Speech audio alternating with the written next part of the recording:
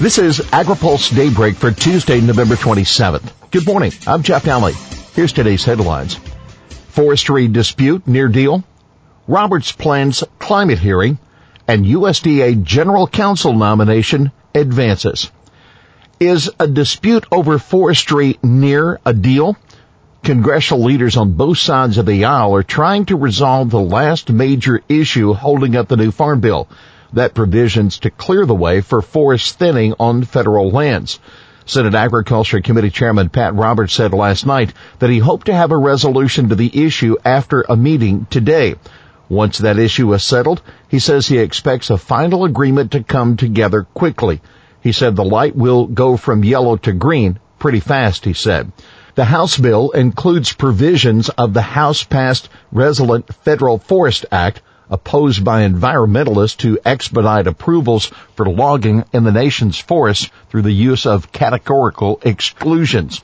By the way, sources tell AgriPulse that the crop insurance title was closed after House Agriculture Chairman Mike Conaway of Texas was unable to include a provision that could have stopped at least one farmer cooperative from paying patronage on its crop insurance business. Roberts plans climate hearing.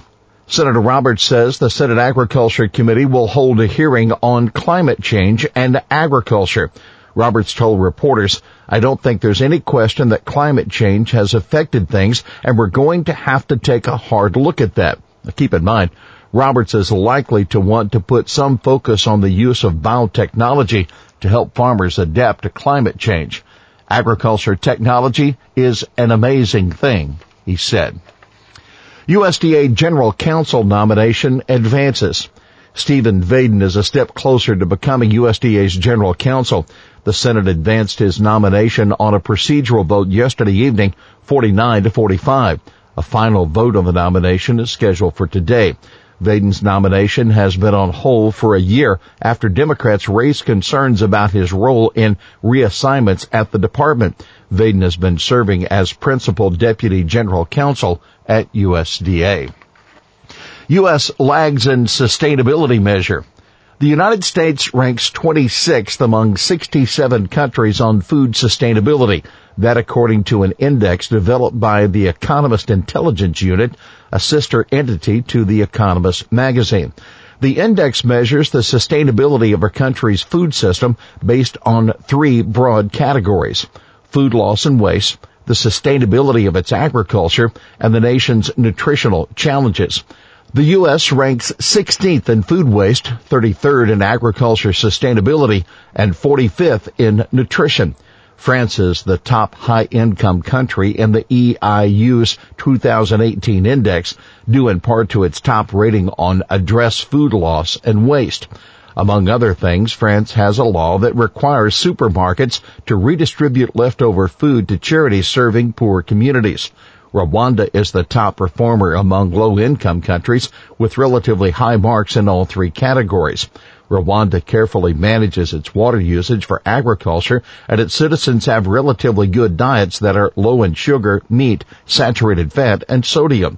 The 67 nations included in the index account for more than 90% of global GDP and represent a mix of high-income, middle-income, and low-income countries.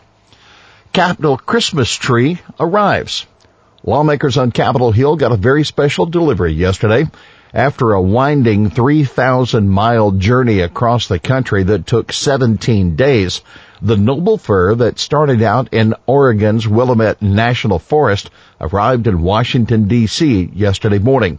During those 17 days, the tree made 31 stops along the reverse route of the historic Oregon Trail and even participated in one Thanksgiving Day parade. The lighting ceremony for the 80-foot tree is scheduled for December 5th. Bill would open aid to more farmers. Louisiana Republican Representative Ralph Abraham has introduced a bill that would allow some soybean farmers to qualify for USDA trade assistance payments based on planted acres, as opposed to the current requirement for producers to show harvested crops. The problem, says Abraham, is that farmers in states like his are losing out because of the influx of soybeans from larger producing states. with China buying virtually no U.S. soybeans thanks to the ongoing trade war with China. Many Midwest farmers have been sending their crops south instead of west, and that's causing a severe hardship for southern producers.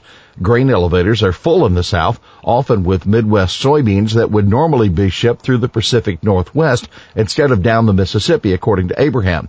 Louisiana soybean farmers cannot be left out of the market facilitation program, the lawmaker said. The problem they're facing is not their making, and they should not be forced to bear the heaviest burden caused by market disruptions. USDA told our soybean farmers that it would have their backs during these trade negotiations, and this bill ensures that the USDA will be able to honor that commitment. Farmers agree to labeling for lettuce. The Food and Drug Administration says farmers and processors have agreed to begin labeling lettuce to help the consumer steer clear of leafy greens from states or regions where the produce has been contaminated. FDA Commissioner Scott Gottlieb floated the idea for labeling last week after the agency announced it concluded that the latest E. coli outbreak from contaminated romaine lettuce started in California. Farmers from other states have been pleading with the agency to recognize publicly that their lettuce is safe to eat. The Centers for Disease Control and Prevention told consumers and restaurants last week to throw away all of their romaine lettuce, regardless of where it came from, because the source of the latest E. coli outbreak could not be pinpointed. That has changed, and now the FDA said the contaminated lettuce has sickened 43 people in 12 states and was grown in the Central Coast growing regions of Central and Northern California. The labeling will identify the origin of the romaine based on harvest region, along with the date of harvest, the FDA said in a statement yesterday. This can improve the ability of the FDA to provide more targeted information to consumers in the event of a future outbreak of illness. The FDA also has commitments from the romaine lettuce industry that such labeling will continue into the future and become the standard for their products. USDA is prepared for Argentine beef imports. Today's the day that the U.S. ban on Argentine fresh beef comes down, and the USDA Food Safety and Inspection Service is preparing for the imports. FSIS said in a notice that went out to inspectors yesterday, although Argentina has been eligible to export cooked and ready-to-eat processed beef products to the U.S., it has not been eligible to export raw beef products for several years.